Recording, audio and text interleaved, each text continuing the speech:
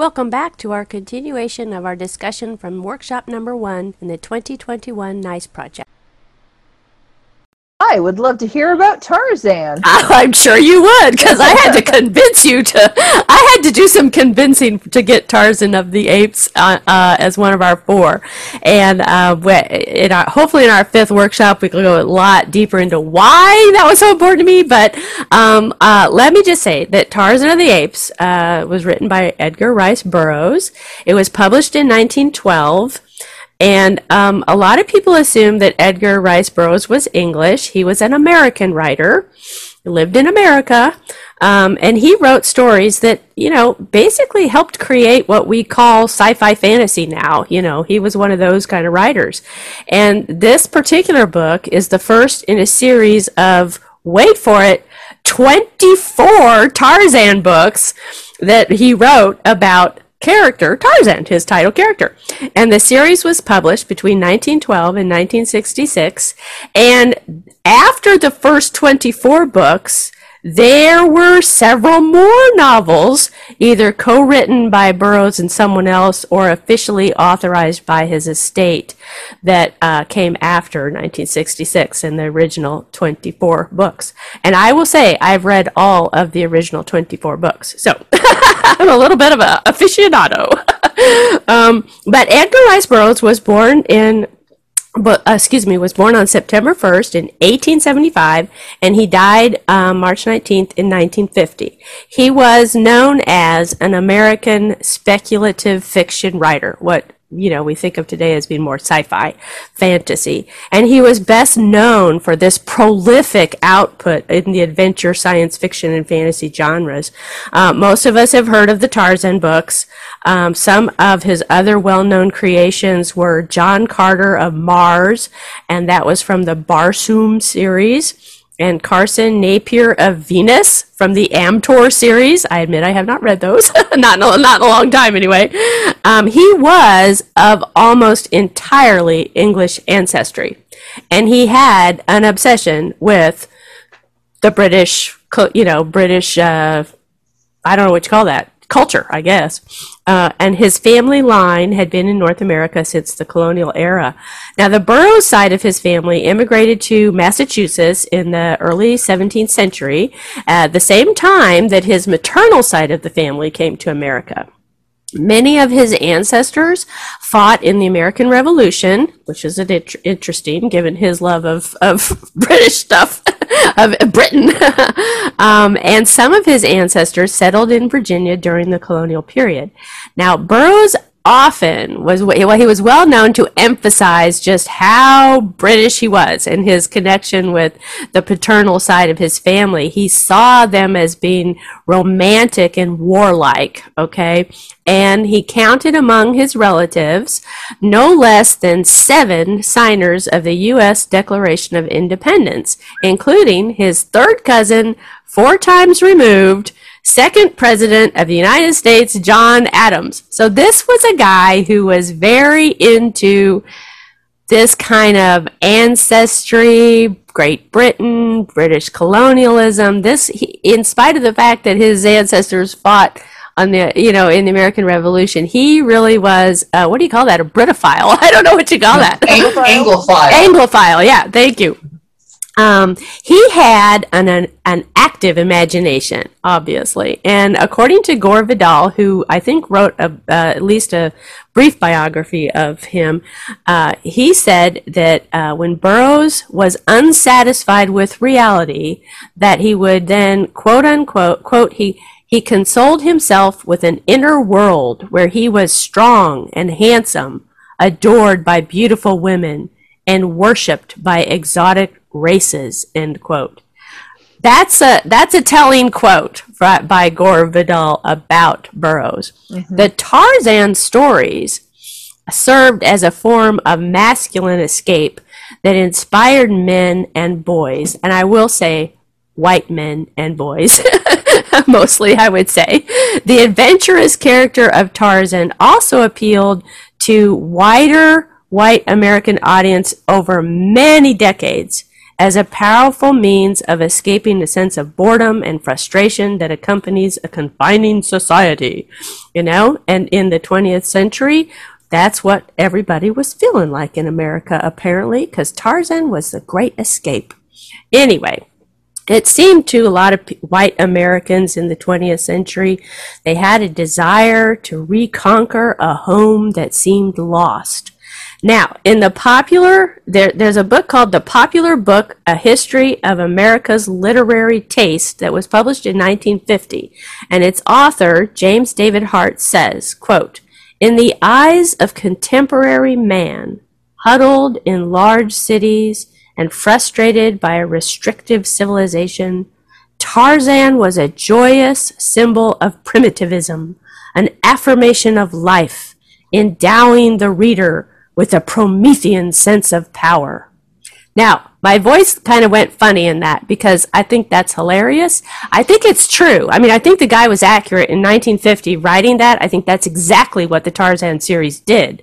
The reason I sounded funny is because this book is so full of problematic content that is, the science is off, the civilization stuff is off, gender stuff is off, racist stuff is off. Everything is wrong in this book, we know, by modern standards, and yet it can be enjoyed as a kind of a fun, crazy read if you can put it in the context of knowing that all of the stuff that made it so popular, or at least a lot of the stuff that made it so popular for generation after generation of white American, or I should just say white people anywhere, a lot of that stuff is false. It's not true. It's not accurate. But the story, the characters, the way the story is told, you could still get something out of it. And that's why I wanted to look at it this year. I wanted us to have that chance to really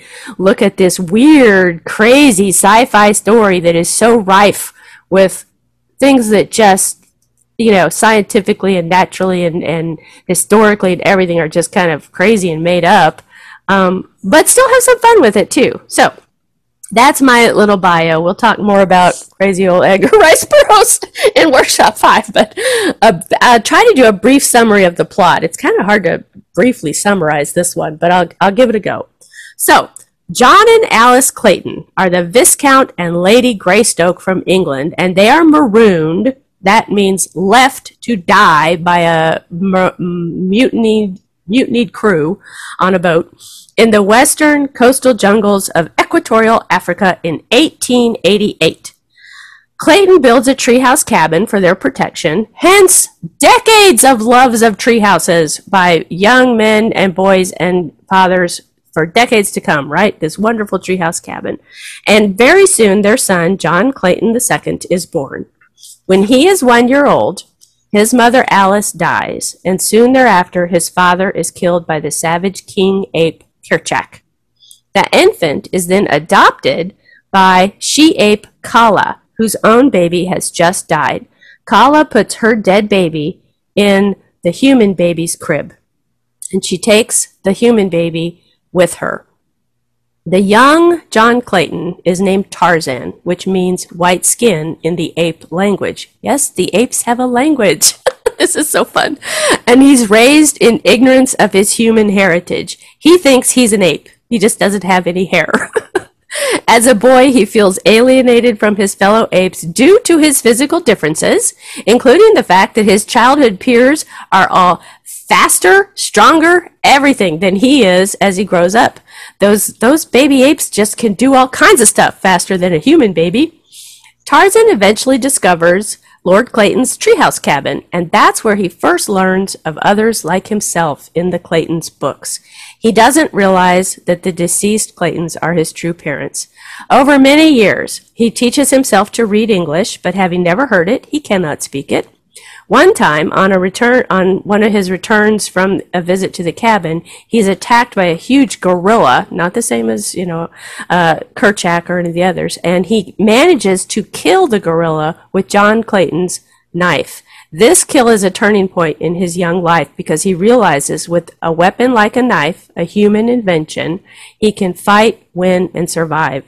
As he grows up, Tarzan becomes a skilled hunter, which makes Kerchak, the ape leader, very jealous. So jealous that he attacks Tarzan. Tarzan kills Kerchak and takes his place as king of the apes, hence the name Tarzan of the Apes.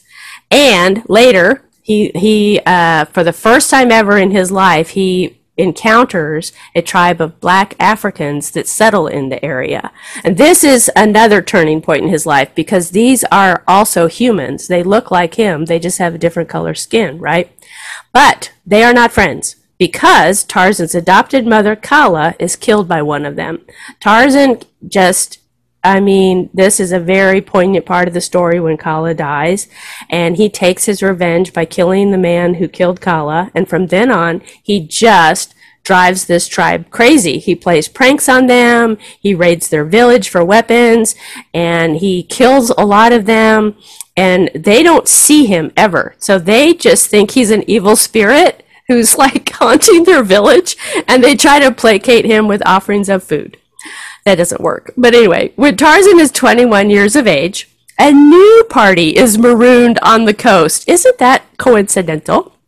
Including Professor Porter with his 19-year-old daughter, Jane. She is the first white woman that Tarzan has ever seen. Tarzan's own cousin, coincidentally, William Cecil Clayton, who is the unwitting usurper of the ape man's ancestral English estate, is also in the group that's marooned. He spies on them. Tarzan spies on these people. He helps them out in secret. They don't see him. He gives them food and stuff like that. He saves Jane from the perils of the jungle, which we'll talk more about in workshop number 5. Also in this party is a French naval officer named Paul Darno, whom Tarzan rescues from the African natives. At the time that Tarzan is rescuing Darno, a rescue ship comes and recovers the rest of the other castaways. So Jane and Professor Porter and William Cecil Clayton, they're gone now. And it's just Tarzan and Darno alone in the jungle.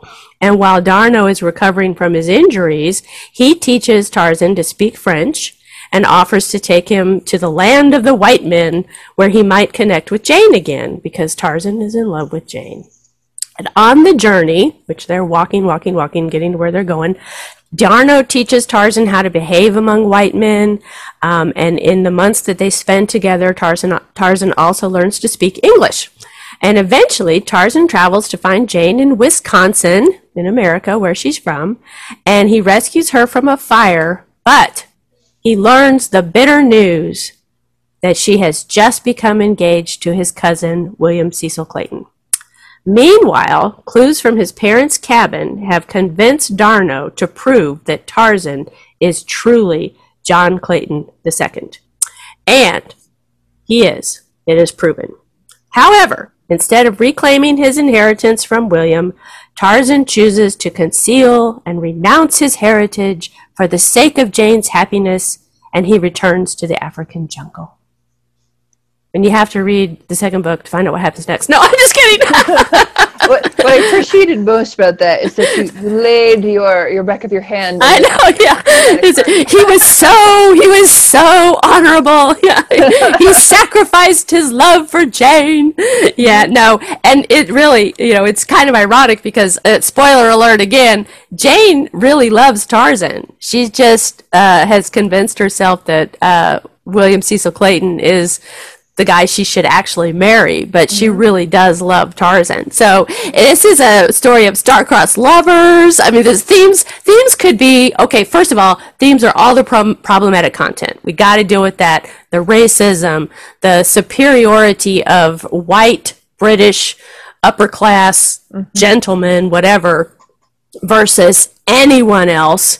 Although I suppose you could take out the British because Darno's French, but it's just that white superiority is rife in this book. The discussion from workshop number 1 in the 2021 NICE project continues in our next At the Round Table episode.